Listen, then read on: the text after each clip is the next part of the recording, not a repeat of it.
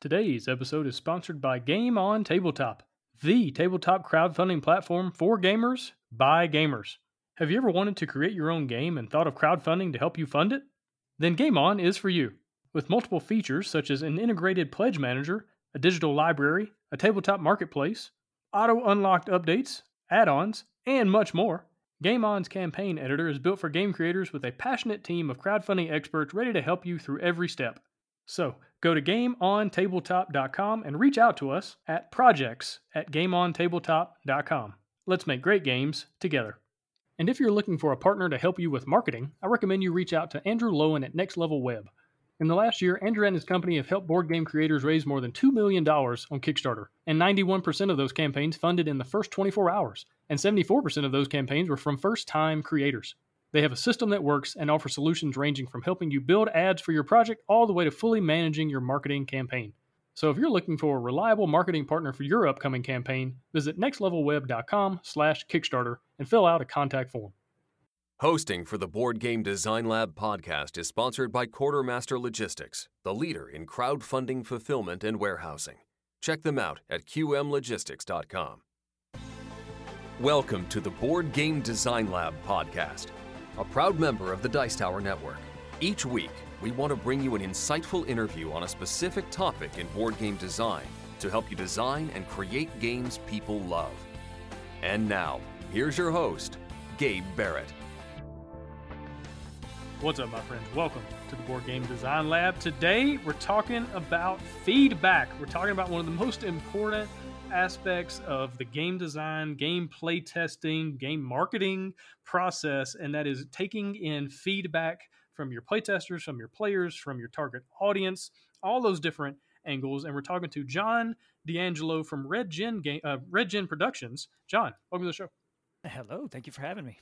Yeah, really excited to have you on the show. This is something that is so vital to the game design process. And it's also something that a lot of times, if we're being honest, as creatives, as people who maybe struggle with putting our designs out into the world for other people to experience and potentially hate, also potentially love. But, a lot of times we don't think in those terms. We think the negative, just kind of how our human brains work. And so feedback is just one of the most vital things that you can learn how to take in humbly, take in well, take in and not take it personally. And so really just pumped to hear about your games and the different parts of the feedback process, different things that you've set up as far as systems and also, how do you develop a thick skin? I think that's also something good to talk about here. But before we get into that, who are you? How'd you get into game design? All that kind of thing. I have been into gaming since probably 10 or 11. And this is going to echo so many of the game designers that I've heard you interview and others interview. I started young on tabletop with D&D and then on the side to fill in when I couldn't meet up with my buddies to do that was video games, right? So just a nice mix of all the different various ways of getting your interactive experience going. And it was heavily D&D at first. So, and I was playing right when Dark Sun launched and all that stuff. So I was around the time frame that I was getting into it. And then as I got older and started getting into music and we were touring a lot and that kind of thing. So I got away from being able to sit down at a table. None of my band members played D&D, so I had to kind of put it in my rear view. But they all played video games, so I was able to jump into the video game mode, which is why getting into game design, it's kind of like a hybrid of my approach to game design is like a hybrid of a video game and a tabletop experience. So, and that brings me to where I'm at. Very cool. All right, let's just dive right in. Let's get a good working definition, a good frame around the conversation we're about to have. What exactly is feedback? What does that mean as far as what we're talking about today?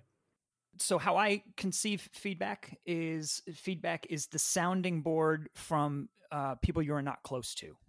That's the way I look at it, right? People that you're close to that are in your immediate team, they can obviously have a sounding board as well, but you kind of get a reflection sometimes. Maybe the people that are close to you have too similar of thoughts. So for me, I look at feedback purely from people that don't have a dog in the race, and I think that's the stuff, that's the material, that's the manna that can really help you grow your game. Yeah, and this could be positive, it could be negative, it could be neutral, and sometimes neutral is actually worse than the negative if people are just like, meh, yeah, whatever. And Like, a lot of what? times, yeah, it's a lot of times, negative is confused for mean, and that's bad. You don't want to get your mind into that state, because a negative comment or a negative piece of feedback is not malicious all the time. Oh, So, absolutely. I think that's something we can definitely dive into here in a little bit, as far as like how to have a thick skin, so to speak, but also just to understand that, more than likely people aren't against you. That's something I've learned over the years, is that people aren't against me. They're just for themselves. And understanding that is super helpful, especially, when you're reading and if you do this at your own risk, obviously. But if you're reading the Board Game Geek reviews and criticisms of your game, it's helpful to put yourself in that mindset of, you know what, they're not against me, they don't hate me. they don't know this me. game, yeah, exactly. This game is not me. It's not my character or personality or anything like that. It's just something I created, and it's not for everyone. And I think, just understanding the place of feedback, and sometimes we get it a little bit out of sorts, like where the place of feedback is, and we maybe put it in a place where it has a little bit too much weight. It carries a little too much weight in how we feel about ourselves or about our lives. At the same time, you might go a little bit too far the other way, in which case you disregard all feedback. I've talked to some people that think they have the greatest game since Monopoly and refuse to listen to anything else, and that's also not good. So I think finding a place there in the middle is really, really good. And so let's kind of keep traveling down this path. Why is it so important? Why do you believe it's so important to understand the role of feedback in game design? It's because it's the only feedback is the second voice and it's not in your head, if that made sense. It's like, it's something that you have to listen to, and it's guiding you. Of course, you can't listen to every piece of feedback, or you'll just go insane and you can never finish anything. But there is this, it's a gift. And in fact, I believe that the Kickstarter culture in general is arguably why we have such deep, detailed, and robust games now, as opposed to back in the day. I genuinely feel it's because publishers, especially the ones that take feedback properly, they grow their brands based off of listening to this feedback. And we've never quite had a vacuum of isolated feedback as much as we have now with Kickstarter and Board Game Geek and things like that. And if you just listen to those voices, it's kind of like the siren calling. Like if you just listen, it can take you someplace way better than you could have gone just by listening to the voice in your head. Yeah, that's a really good point. At no time in gaming history up until recently could you get such incredible feedback in real time before the game was manufactured, right? Typically, you would have to make a game and then put it out in the market and then hope people liked it. You did your play testing, you did your development, but more people would play it the day it came out than all the play testing combined, right? And so, if you screwed something up, or if you had really low quality components or bad art or whatever, you might not know it until you had already printed 5,000 copies. Whereas now you can get really good feedback in real time, and that can also not be great for your mental health. So you have to manage that. But we live in exciting times, and I think it's also the difference between perception and reality, right? In my head, I can believe that this game is phenomenal and all the systems work and it's balanced and it's fun and it provides good choices and it lasts just the right amount of time. It doesn't overstay its welcome and all that. But that's in my head. Feedback is all of a sudden the dose of reality that every designer, every creative person needs to find out, is there the thing that they've created, is it actually as good as they think it is or not, right? And when I was in college playing football, we had a sign on our wall that said, "You are what you put on tape." In other words, it doesn't matter how good you think you are. When we watch the tape, that is the reality. And I feel like in game, yeah, exactly. It doesn't matter what ESPN says. All that matters is you miss that block, you drop that ball, you miss that tackle. That's the reality of who you are. And I feel like feedback is the same thing in game design. You get to learn the reality of who your game is, and then you get to go from there. And so tell me kind of your experience with feedback and kind of maybe your overview of like your process, and then we'll dive into more specifics. Sure. This really is kind of the crux of it, right? It's what's your own personal system for digesting feedback? Because it's going to be different for everyone, right? I feel like for me, I've come to the point where the most important thing about feedback for me is knowing the motivation of the feedback. If I can understand the motivation of where the person's comment was coming from, then I can compartmentalize it and know if it's something that I need to spend any energy on whatsoever. This actually applies a lot to reviewers, because another amazing thing that we have at our disposal beyond the the vacuum that I had mentioned a moment ago, but we also have this amazing YouTube era now where we have reviewers. And while you get to it helps marketing a lot, and you get to sort of like your game gets to be isolated and spotlighted and feel special before it's even released. The downside to it, though, is that a lot of the reviewers, for example, that would give feedback, their motivation is to create content, and their schedule might not permit, regardless of what it looks like actually on the final product that they post. Their time might not have permitted a proper experience of your game. And so some of the comments that they say, because they usually have a section at the end that's like, well, this is the pros and this is the cons. And of course, most designers isolate themselves to the cons, and they focus on that, hyper focus on that. But in reality, if they say something that might not be appropriate, if they got a rule wrong, or if they say something negative about the pacing of the game, for example, you got to understand the motivation behind the comment. They're trying to give some kind of feedback because it fits within the wheelhouse of what they do. They have to give negatives because unless it's a paid, preview, they have to stay true to their fan base. They can't just say everything is good all the time for everyone, right? But it doesn't mean that the comment is rooted in some actual experience. So why I'm isolating the reviewers as an example is because I'm just that's one type of feedback that I would compartmentalize, and I would say, okay, is this something that I need to change about my game, or is this something that maybe is better just kind of left alone? And it's like, well, maybe that was just their experience or whatever, right? So the motivation of the feedback, that's the first process that I run the feedback through. The second part of it is whether or not I have actually addressed it already. Because a lot of times feedback will come in and the person making the feedback doesn't understand that through playtesting and hundreds of hours, you've tried maybe their comment or you've tried their piece of feedback, and you know why extensively that's not going to work. They just put a few seconds into a keyboard and that was it, right? So there's no sense in getting hyped up or feeling like you need to go back to the drawing board if you already know that you've tried it, right? So some feedback is just, there's no sense in addressing it, right? So motivation, whether or not you've tried it, those are the two big things that I try and organize my feedback in my head. Yeah, that's great advice. And I think understanding how to chew the meat and spit out the bones is a phenomenal thing to learn as a designer or just creative person in general, whether you're writing or making movies or whatever, is to take in the feedback, take in criticism, and understand what is good and what is not, or what is useless, or like you said, things you've already tried and things that you're already working on. I think also understanding the source, the first thing you mentioned, understanding the place that people are coming from. Is this a person that really just doesn't like these types of games?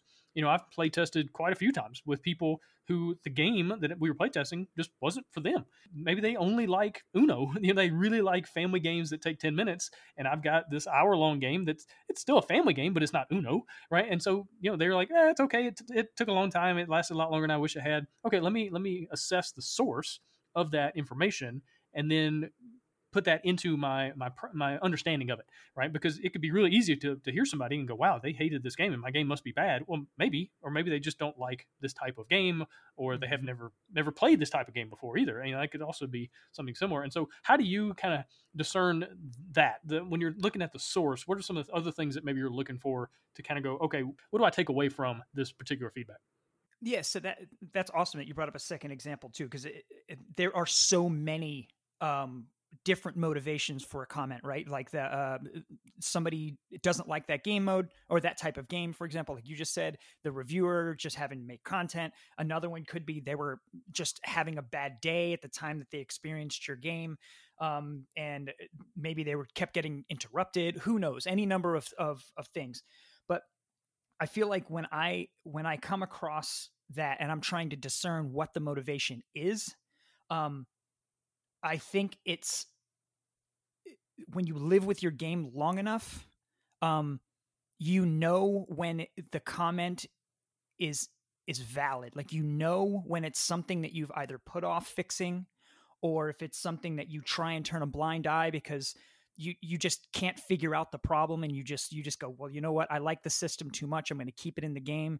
despite knowing the problems that it's causing you in other systems within your game. So you force yourself to sort of like ignore the negative, ugly aspects of your game design. And when somebody actually puts a comment out there, a piece of feedback that targets some of those blemishes, those are the ones that either can sting the most, for sure, because you just don't know how to solve it, or you don't have the time and you wish you could. And I feel like if it hits one of those buttons, those are the ones to listen to, because the ones that sting, the ones that you know is an actual real issue, they need to be addressed eventually. You can't ignore it forever. And if you're getting feedback that is compounding that, right, that is like reiterating that it's an issue, I feel like those are the ones that you should pay attention to the most, because that's not coming from anything, a motivation, a personal motivation of the commenter. It's a real issue with your game, likely.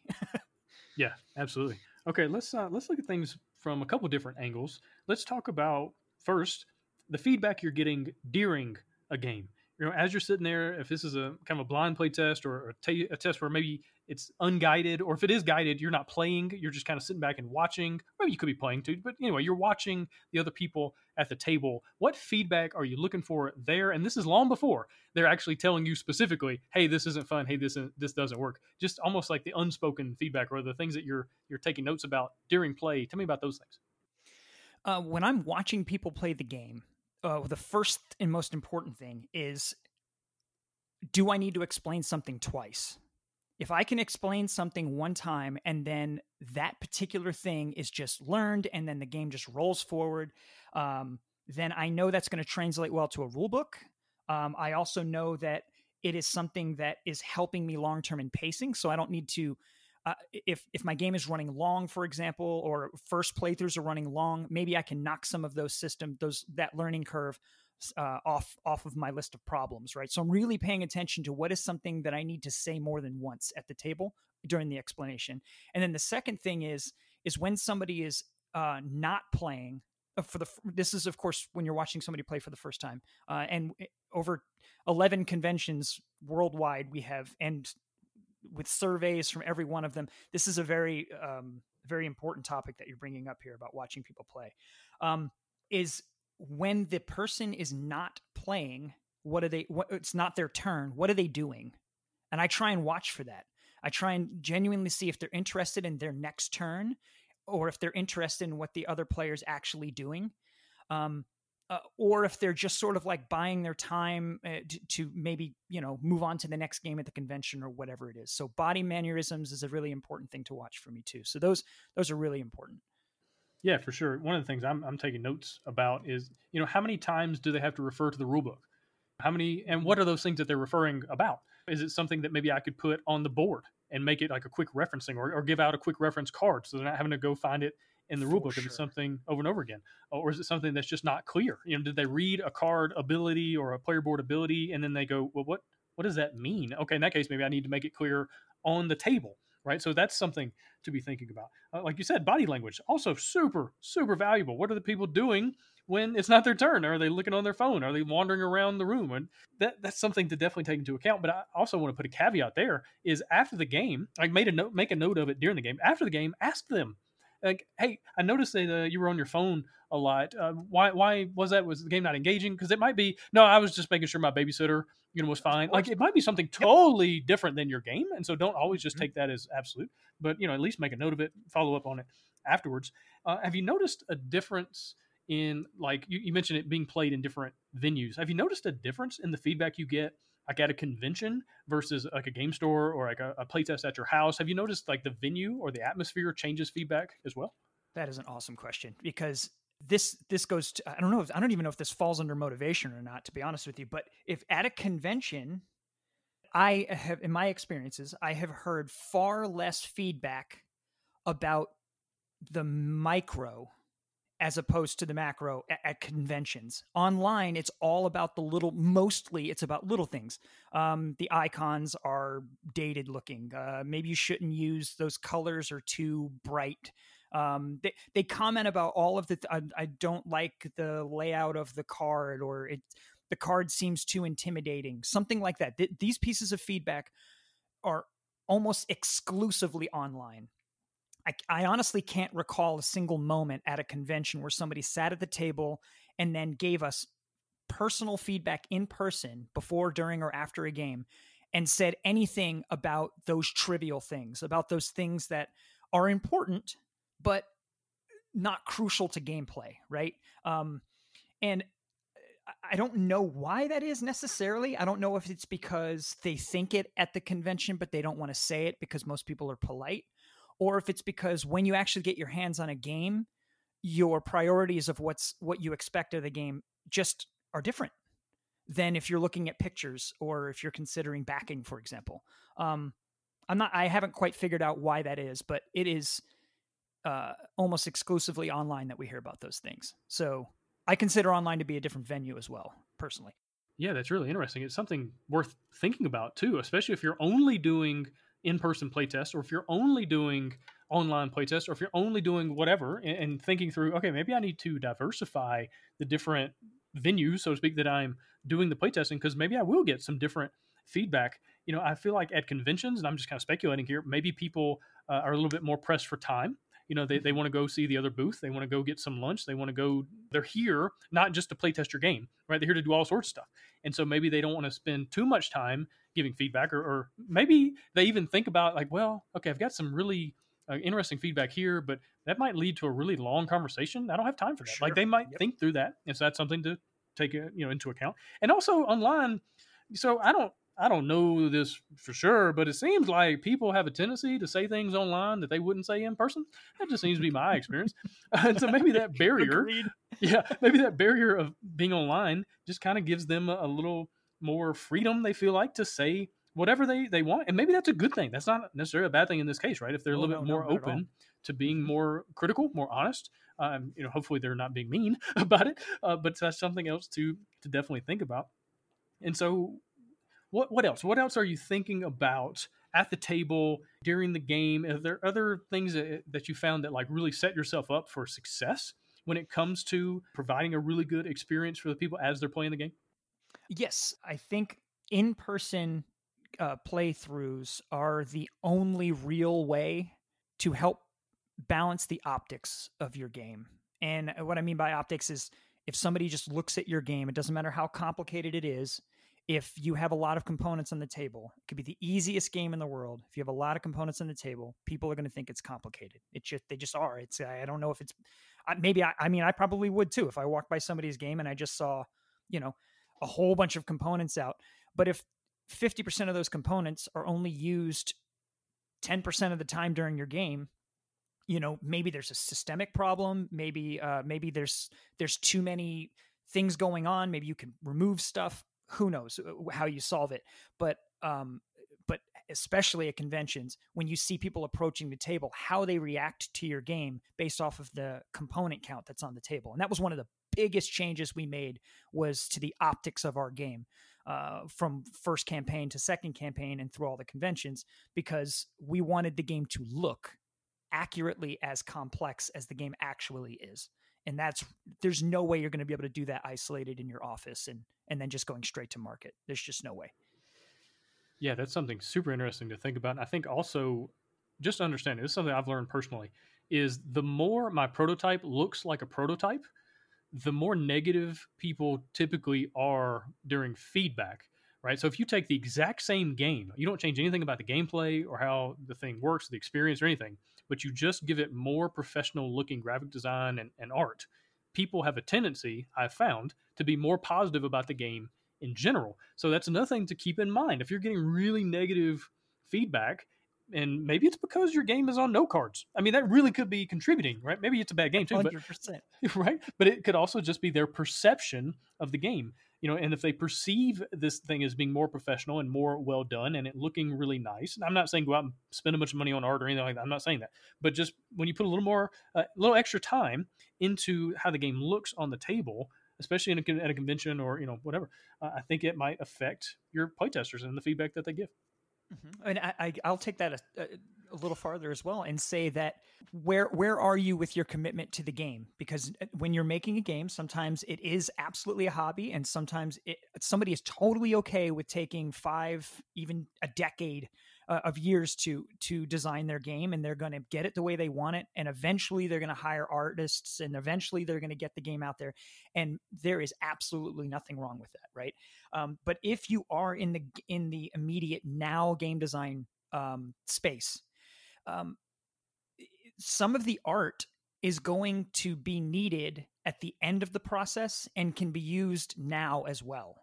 So there is a block of investment money that can be dropped. Portraits is a really good example. If your graphic design is going to change, if game design elements are going to change, and all of that's going to happen, that's fine. But if you know for sure that your soldier is going to be in the game, no matter what iteration that it's going to be, get the soldier painted, because there's no, and I mean professionally, like long term, this is ready for market painted, not, you know, on Fiverr somebody's going to do something, because attempting to go professional and not going all the way can hurt you as well. You're better off on note cards if you get really bad art. So you definitely want to, but I do feel like though that maybe committing yourself financially to some of the prettier aspects earlier in the process than most people do is actually beneficial. I really think that. And also investing in your game keeps you motivated, right? If you have a dog in the race, that's I feel like when things aren't going so well, when things are maybe less fun because you're tired of your game, or you're tired of these problems with the games, you're committed financially to something and you're not going to shelf it. You got to see it through. Yeah, that's a really good point. Now, with the caveat that you're going to publish this yourself, that you're going to do it yourself. I wouldn't do this if you're going to pitch the game to a publisher and you're going to try to license it out, because odds are you're wasting money. You're not going to get that money back. So I think that's something to think about. But at the same time, you can go on iStock Photo and find really nice pictures that you can use to have a really good looking prototype. You can go in the Humble Bundle, I think humblebundle.com, something like that. And usually that's for video games, but they offer all sorts of assets that you can purchase for your board game, your card game, just to make things look good. And when you're pitching to a publisher, actually that's going to help you there as well, because, you know, as people, they're also drawn to things that look good, and so they're more likely to think your game is better if you have better graphics, better assets, better art, and things like that.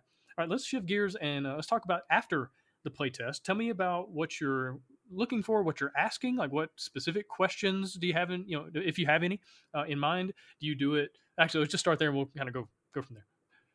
So during playtesting, what am I asking? Actually, let's back up. Do you ask questions while people are playing, or do you let them ask you questions? Tell me about that aspect as far as the dialogue, even before the game is over. Are you already having questions asked and answered? Yeah, I like having the my approach to the playtesting experience with new players is I want them to feel excited to try something new. Hopefully they're attracted to the genre to begin with. So let's just assume that's there.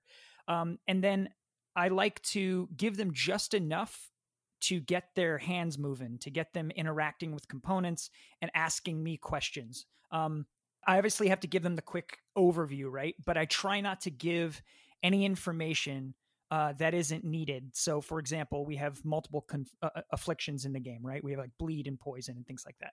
So what I'll tell them is that we have afflictions in the game, and I'll just tell them that much. And then I won't talk about bleed unless they play a card that requires bleed. And then I'll explain bleed.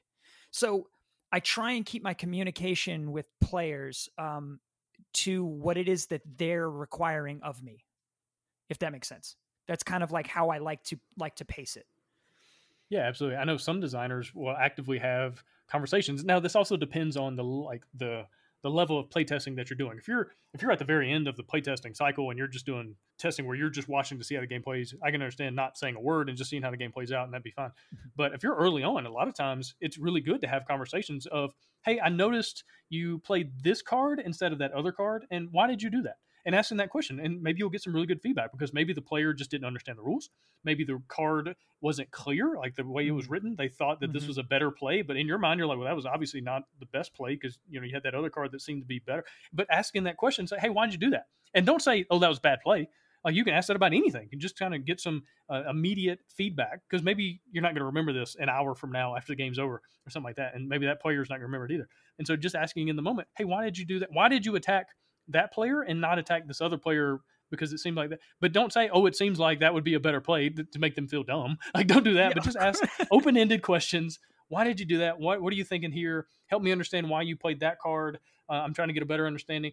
Whatever, not in a negative way, but just asking in general, I think is a really good way to do it, especially early on when the game is still subject to change drastically. And also feel free to change the game mid-play. I think that's a great thing. If you see a card, if you see a card is broken, a player's asking questions, be like, all right, that card normally costs 5. We're going to drop that down to 3, or we're going to make it cost 10 because that's way overpowered.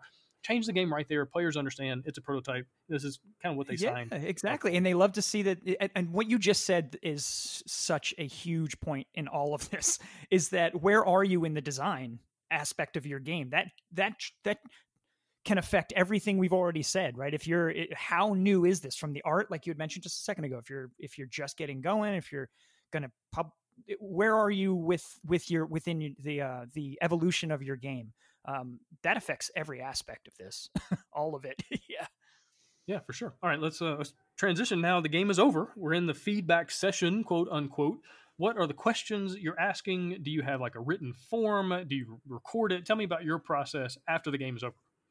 Yes. So if we're at a convention that was primarily for just playing, right? If it was and why I say that is because sometimes we'll be at a convention and our focus is just to sort of like do giveaways and get people excited about the brand and about remembering the game, the Rune Lords or whatever, our game. And we would, but if our focus at that particular event was all gameplay, like we just want people to sit at the table and that's it. Then I think after people get done playing, we would ask hyper-focused questions about pacing. That's a real big one. Did you think the game was moving forward at all times? And when it wasn't moving forward, was it because you were strategizing? And did that feel good? So pacing is super crucial to us. And then, is this something that's in your normal wheelhouse of games? Those are the two most important questions that I ask after a game. Is this a game you normally would play? And how is the pacing? So that's my personal thing that I concentrate the most on. Now, my other game designer, he might arguably be more concerned with some of the X's and O's, right? Like, was your Rune Lord, did you feel that the opponent's Rune Lord was more powerful than yours? Was there balancing issues, right? His mind might go a little more into that direction. But I care about the pacing of the game and whether or not the feedback I'm about to get is from somebody that would normally play my type of game. Yeah, absolutely. And I think having a very a varied group of questions that some are focused on the emotion of the game. How did you feel? Did the game last too long? Was it too short? Did you feel like you had good choices or not enough choice? Like the whole emotional aspect is really excellent. But then also asking kind of more nuts and bolts kind of things, or even just taking the data down, right? What was the final score? And how long did the game take exactly? Like the number of minutes?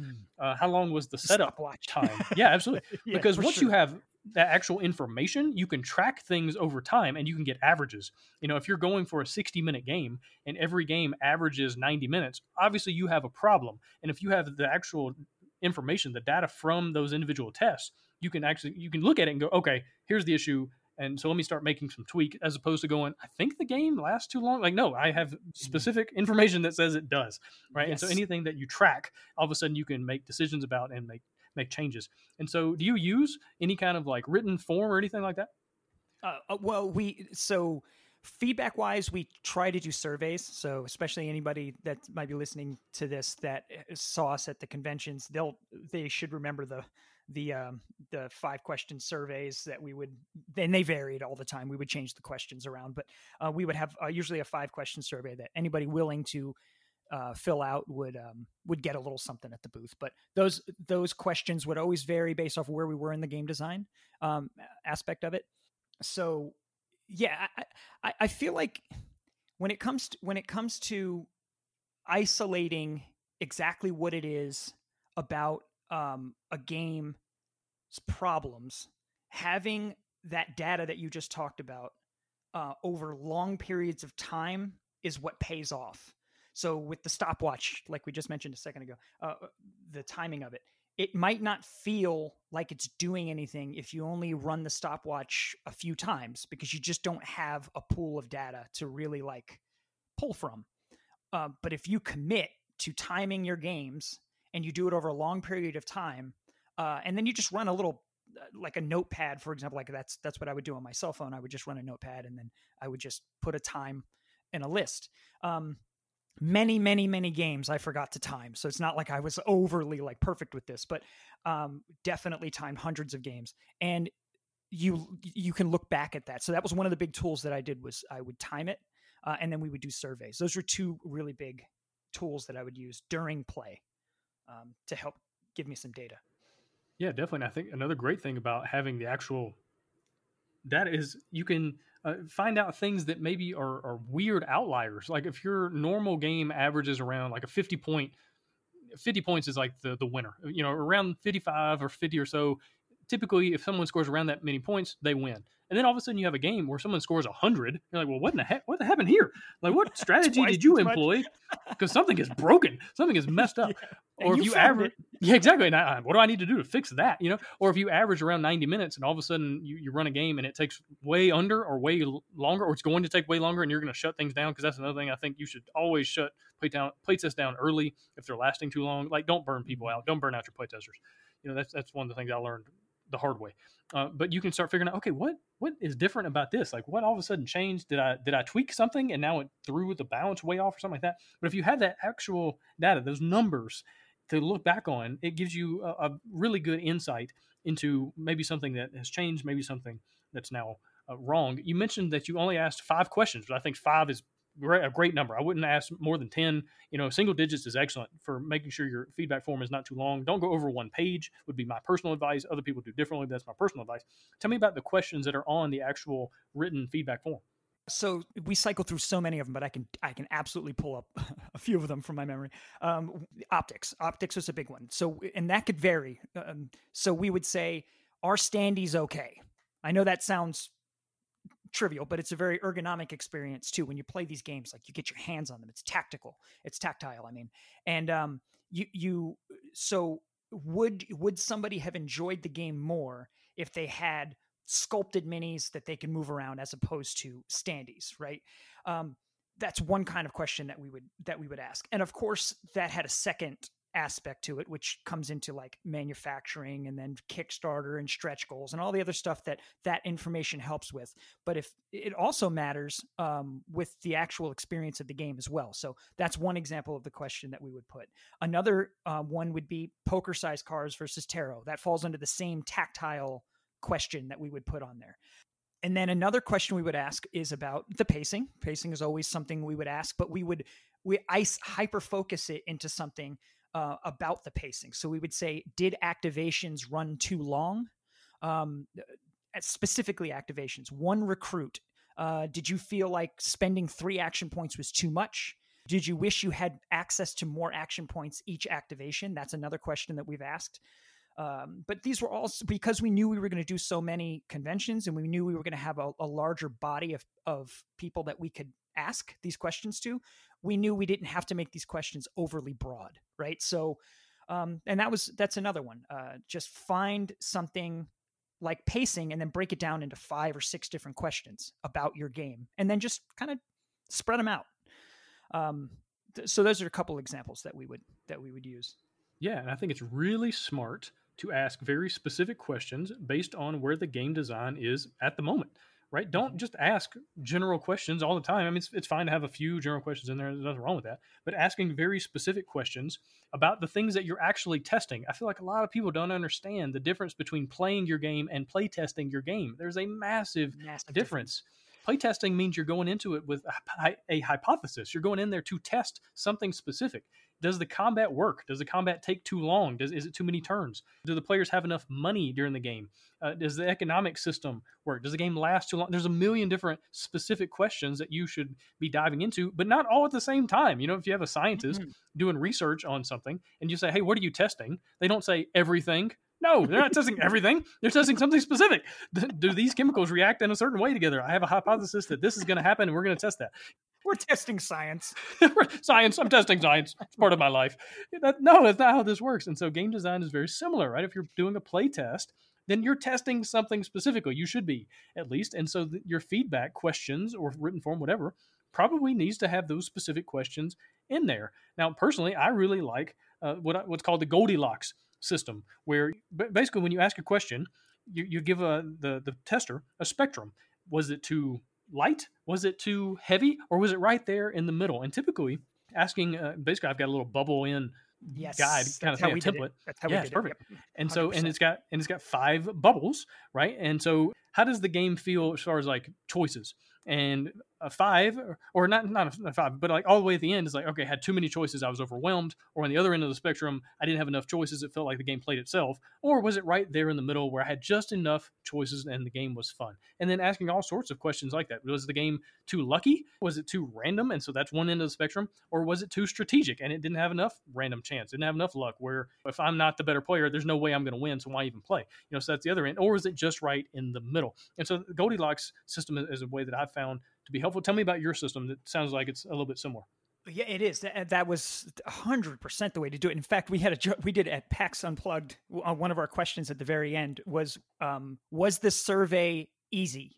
And I forget the exact wording, but it says that. And then we also had the 1 through 5, because we just wanted to see like if people react, and if there's a series of like numbers, easy, right? Like easy, medium, hard, or whatever it is. If you give them the Goldilocks thing, which is I'm going to steal that from you, by the way, because that is the perfect way of describing that. It's people tend to want to answer because it's a very easy way. They don't have to get into details. They don't have to explain why. They're just like, obviously you should always have a section for notes. If somebody wanted to like expound upon something, I think that you absolutely should let them, but that is the best way. Our earlier versions of these surveys did not have a numbering system. We just asked questions, and it just seemed too much of a commitment for people to like explain how they feel. But if it's just a quick little thing, like you just said, that is awesome. And I will say another thing about the, because we have an aspect of our game where we have cards in our game, obviously, and every faction has these cards. So when you activate a guy, anybody that's played or recruit anybody that has played card games is going to have a natural knee-jerk desire to draw a card. It's just embedded. It's like baked into the genre almost. So for the longest time, I always wanted, when we first were doing this, I was like, is this a problem that you don't draw a card when you activate a recruit? And I figured it would just come out in the wash. I never asked. And then one convention, that was one of the questions that we just straight up asked. And it was like a flood. It was actually something people would have genuinely wanted to give feedback about, but I just never straight up asked. So this goes back to what you said at the very beginning of this conversation. If you don't ask, for me, that was a good example of how like I could have just never gotten an answer to that because I was waiting for it to just come out in the wash. So these surveys and these questionnaires and just straight up asking these questions directly and specifically, it's the information's right there. You just got to reach out and ask for it. Yeah, absolutely. All right. Tell me a little bit more about the feedback session at the end, making sure that even that is not running too long, not just that your playtest doesn't run too long, but also the feedback session doesn't run too long. I think that's something to think about, but tell me about like how you're taking in that information, how you're parsing through it to really figure out, what's good. What do I need to listen to? What do I need to throw in the trash? Cause that was a terrible idea. Like, tell me about that aspect of things. Yeah. So if this is always comes across as like, like I know what I'm talking about. It's just totally my system, and how we would take that information in, and then we would look at the current iteration of our game and any of the things that we felt like we had already solved. We wouldn't take in any more information about that topic. We had to stop. So if you feel like you've already gotten it to a place where you're happy, you genuinely feel like you've done the best you can at balancing people's feedback and versus what you want out of your game, then just stop taking information about it entirely. There's just no more of a reason to just keep kicking that dead horse because you're going to get different opinions literally forever on that topic. So I think that's the first and most important thing about the feedback process afterwards is if you've already decided to move on from that topic, you got to move on. So there's that. And then another aspect of taking feedback in afterwards is, as long as the motivation of that feedback was genuine and it applied, and you look at that question of, do you normally play skirmish games? As long as all of that stuff adds up, then I think you should at least try a few playthroughs of the game completely outside of the box. Go to some of the requests that seem outlandish, that seem like you would never do it, and just, it doesn't take any time. You can just literally look at the card and just have a conversation with your co-designer, or if you don't have a co-designer, maybe a friend, and you could just say that this guy is going to behave this way, this playthrough. And you just go through one activation and just see if it sparks some sort of like interesting mechanic or some interesting thing about your game that you just never saw before. Because some of the feedback might be coming from players that love other games in your genre that you've never played. And if you just give some of those crazy suggestions a shot, you never know where it's going to lead. Just don't overly commit yourself to it, right? Don't play a full game with it or anything. Just run around real quick and just see if it does anything. Yeah, absolutely. I think this is pivotal in your growth as a game designer, is understanding what feedback to listen to, what feedback to apply, what feedback just to say, thank you, I really appreciate you saying that. And it not go any further than that. And let me take a moment and talk about thank yous. Be very appreciative. I think, you should begin a feedback session with a humongous thank you to people for playing your game to begin with, because they have just done you a monumental favor.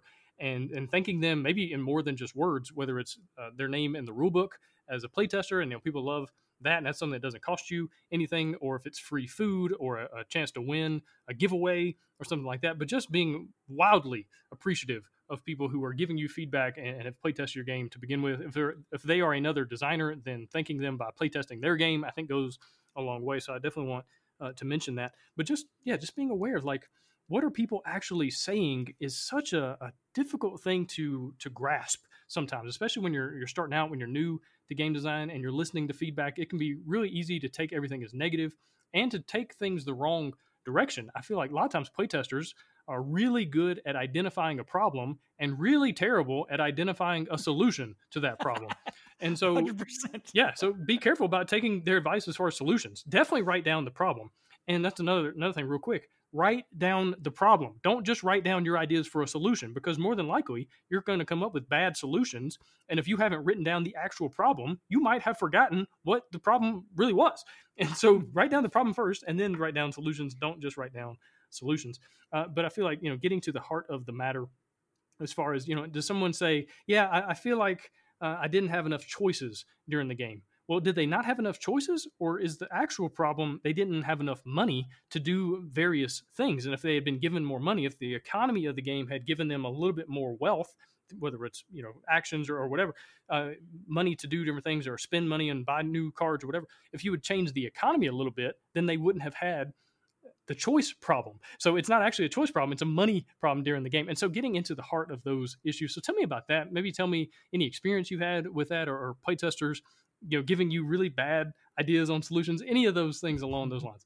Yeah, I think there's twofold to that. So if you look at the actual from the design, the nuts and bolts of the game itself, I think a lot of people that play your game for the first time, they don't want to put themselves in the position mentally when they're giving you the feedback. They don't want to come from a place of, well, I've only played this once, I don't know all the rules. Most people aren't going to give you the benefit of the doubt and acknowledge that they just might not know how to play your game very well yet, right? There's so many of my favorite games that, from video games on to board games, that I don't really get the most out of it until I commit myself to giving it enough of a run. Because the people that are giving you the feedback aren't going to acknowledge that. And you have to remember that. So if somebody, like the example you just gave, 100% it could be a systemic problem where the economy's just not balanced. And that is absolutely true. And to be honest, most likely the situation probably is that, because economy is one of the hardest things to balance over the entirety of your game, right? But there's also a chance that they just were bad at any game that has anything to do with the economy. They might fail miserably at any money management game they ever play. And so that's a really hard thing to figure out to discern between. So, and then the other thing about the feedback is when people say very broad things, like very recently we had a review of our game, which I'm definitely not going to name any names, but absolutely fabulous review. And we're overly happy with the overall outcome of the feedback. But there was one comment in there that came across as very sort of like all encompassing, which I think the comment was something along the lines of, this game is might be trying to be the only game that anybody ever plays. And I understand where that feedback comes from, right? Because there's a lot of game modes and there's a lot of things it can come across. So when I take that in, I can look at it as one of two ways. I can look at it as A, there's too much going on in my game, and this is how everyone's going to feel. Or I can look at it for the comment as it was, where it's like, well, that's impossible. Nobody could ever want to be the only game that anybody ever played. So I should disregard that feedback because I know that that's not what I'm trying to do. And I know that maybe it was just an off-the-cuff comment, right? So you have to discern what's actual feedback and what's just a comment, right? What's constructive and what's just narrative. Like, how do you know? And that's a tough, those are two completely different things.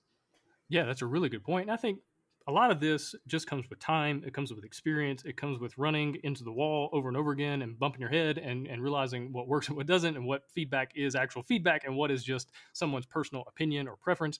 A lot of this just comes with time. There's no magical answer. It's just reps. It's just doing it over and over again. But let's talk about maybe a feedback session that does go a little bit off the rails, and maybe it does get negative or toxic or something like that. How do you diffuse that kind of a situation? What do you do when something does go a little bit down the path it shouldn't be going down? I side with them completely, and I bash my own game.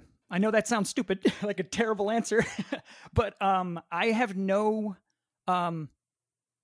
no hesitation whatsoever with completely giving somebody that's becoming either hostile or overly negative and just giving them what they want. It doesn't change anything about my game. It doesn't change anything about me. And in fact, the moment you do that and you start to agree with them completely, and you maybe even throw a couple digs at your own game, and then you start to spiral into a conversation further into what they actually like. And then you find out, oh, well, they're into 40K. It's like, oh, okay, well, cool. I know a little bit about 40K.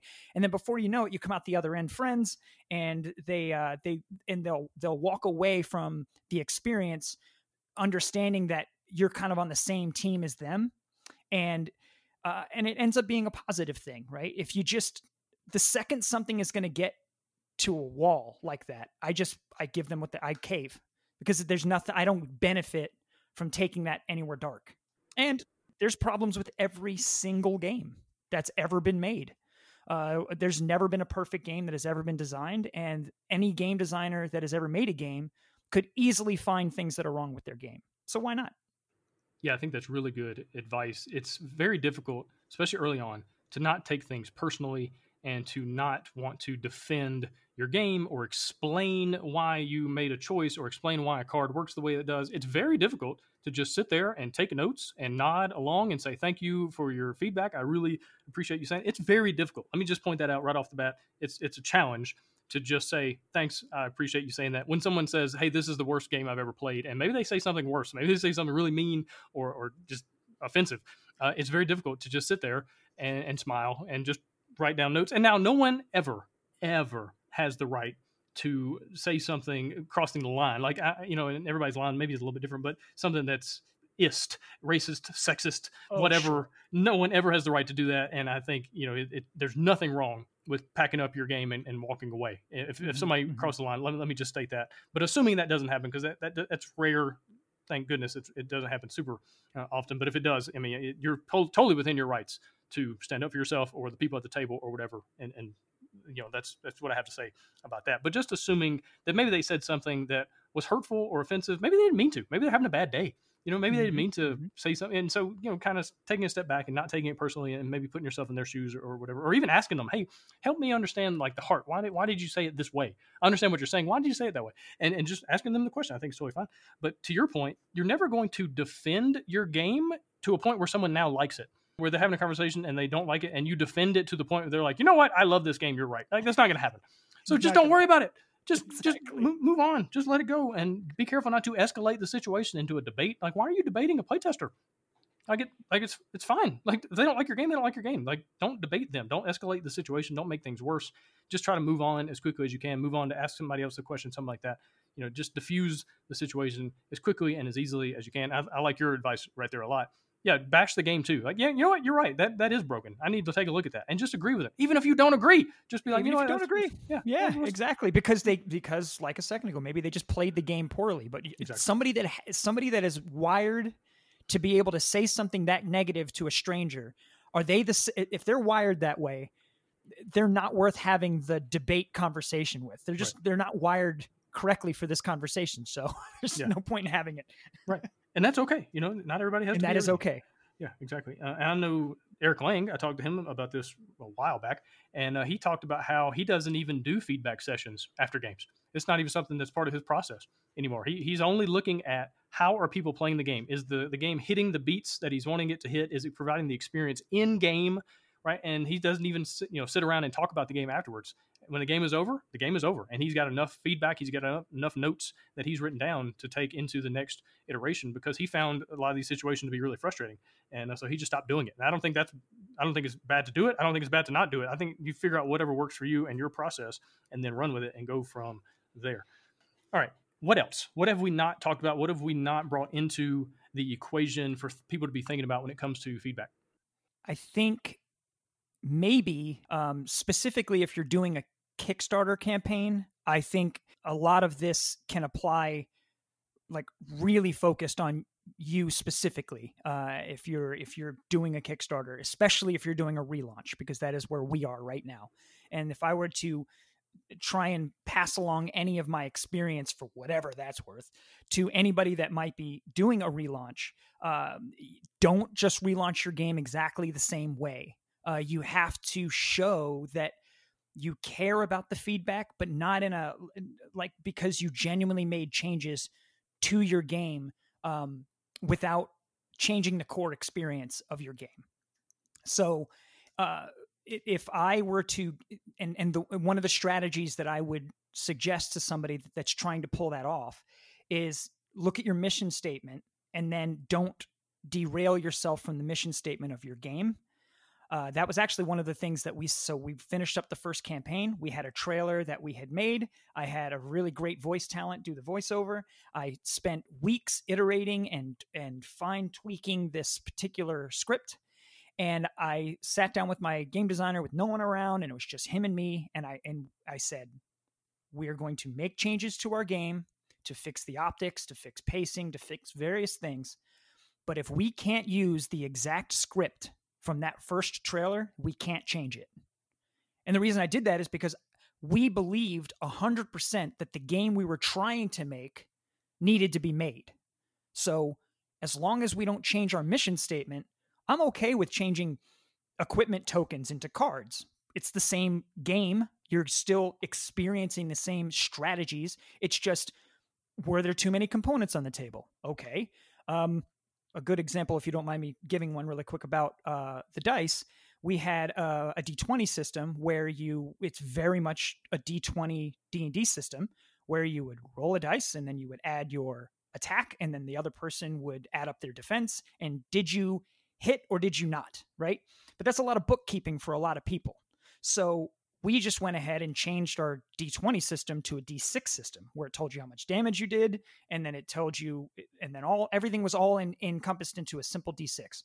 Same exact system. Progressive combat, still had all of those different elements, but now it just plays faster. But we didn't derail from the mission statement. So I would say that if you're making changes to a game that you're already certain that you want to make, then don't change your game entirely. Don't change the soul of your game based off of feedback.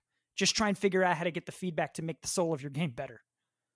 Yeah, that's super interesting and something definitely to think about, especially after a failure. I think after a failed Kickstarter campaign, and my first board game Kickstarter campaign was a failure. I had to cancel it and then relaunch later, and the relaunch, it funded and it did okay. Nothing crazy. I think I had 350 backers, so a respectable relaunch. Definitely. And what I was chasing after. But I think after a failure, you just got to be real honest with yourself, and you got to listen to people maybe more than you would have originally, because maybe not listening to people enough is why it didn't work out. Maybe that could be it. And I think you also have to be willing to accept the fact that perhaps this game doesn't need to be made.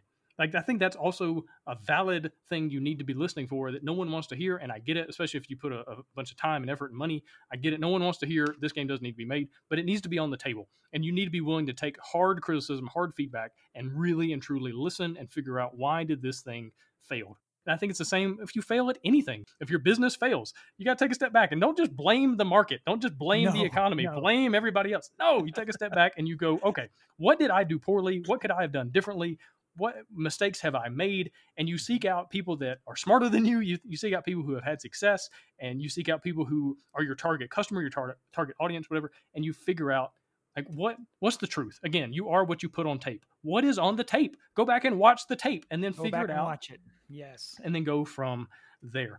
All right. This has been really, really good, John. Excellent information. Last thing I want to kind of leave listeners with, and this is some feedback angle that I had not really thought about up until recently, and that's personal feedback. The feedback from yourself, especially early on. What kind of feedback are you looking for personally? Maybe you're just playing the game by yourself. Maybe you're playing, it's a multiplayer game, but you're playing all four players. You're playing the game and trying to figure it out and understand. What feedback are you listening to in your own head during the game design process?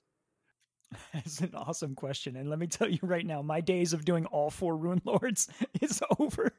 I definitely did that many, many, many times. That is a time-consuming process. But it's funny you should say that, because you definitely need to do that. But I would say that when I'm playing my own game, I'm trying to find...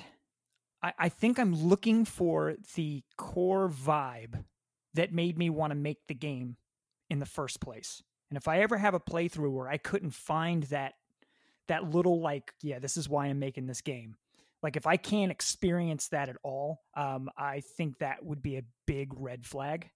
And sometimes that can be confused. If you don't feel that vibe, it can be confused sometimes, because this isn't always fun. Sometimes you're working on a game that you just feel at your wit's end with, or maybe you've just put too many hours into it and you need to take a break and step away. I will tell you that the pandemic absolutely helped big time with this, because when China closed down, I couldn't reach out to eStar Games anymore for quoting, and I couldn't. There was so many things that I was just cut off. There was no sense of, I couldn't meet up with my co-designer anymore without putting everything on Tabletop Simulator first, and it was just, I literally got a few months, 2 months straight, where I kind of just took a break from the game entirely, and that recharge affected when I played the game again. I put everything up on Tabletop Simulator, and I started making all those iteration changes.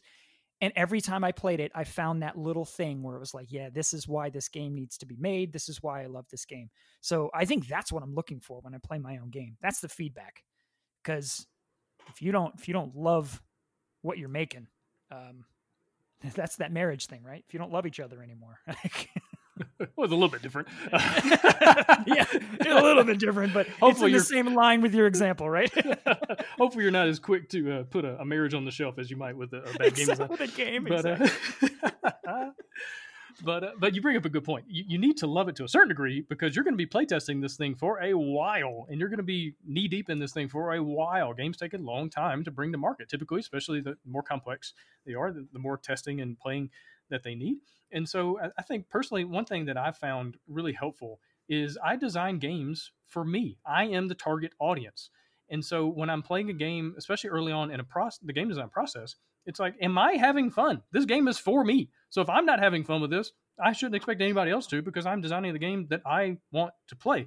And so I'm really thinking through, am I having fun? Are these choices that I'm making, do I find them interesting? Now, with a caveat, you have a tendency to like your own stuff more than you probably should, and so you don't take don't put too much into your early opinions and thoughts, because you might be wrong, and you might be wrong by a lot, but if you're not having fun, then you're on the wrong track, right? And so thinking through, is this fun for me? Is this something I cannot wait to share with other people? The choices that are being made, the aspects of the game, the way it plays, is it something I'm excited about? Does this get me going? Because if you don't have at least a spark of energy and excitement, like you're saying earlier, it's going to be really hard to keep going. It's going to be hard to take this thing. Yeah, because you're going to hit a place in the game design process where it's not fun anymore. Like the game could be fun, but the process is not fun of having to playtest this thing over and over and over again. And it's just not quite there. And it's just part of it. It becomes a grind. And most people, they quit. They jump to the new shiny object that's brand new and fun again, and they don't actually go through the grind of all the playtesting and development that it takes to get a game across the finish line. And so that's one of the things I think separates amateurs from people who are, at least, even if you're not a professional, that you at least have a professional mentality, is being able to grind things out, so to speak, and get things finished. And if you don't mind, the last little point on what you just made there, anyone that doesn't like the playtesting aspect of game design, and I've met a lot of designers that's their least favorite part of it, is actually figuring out what's wrong with their game.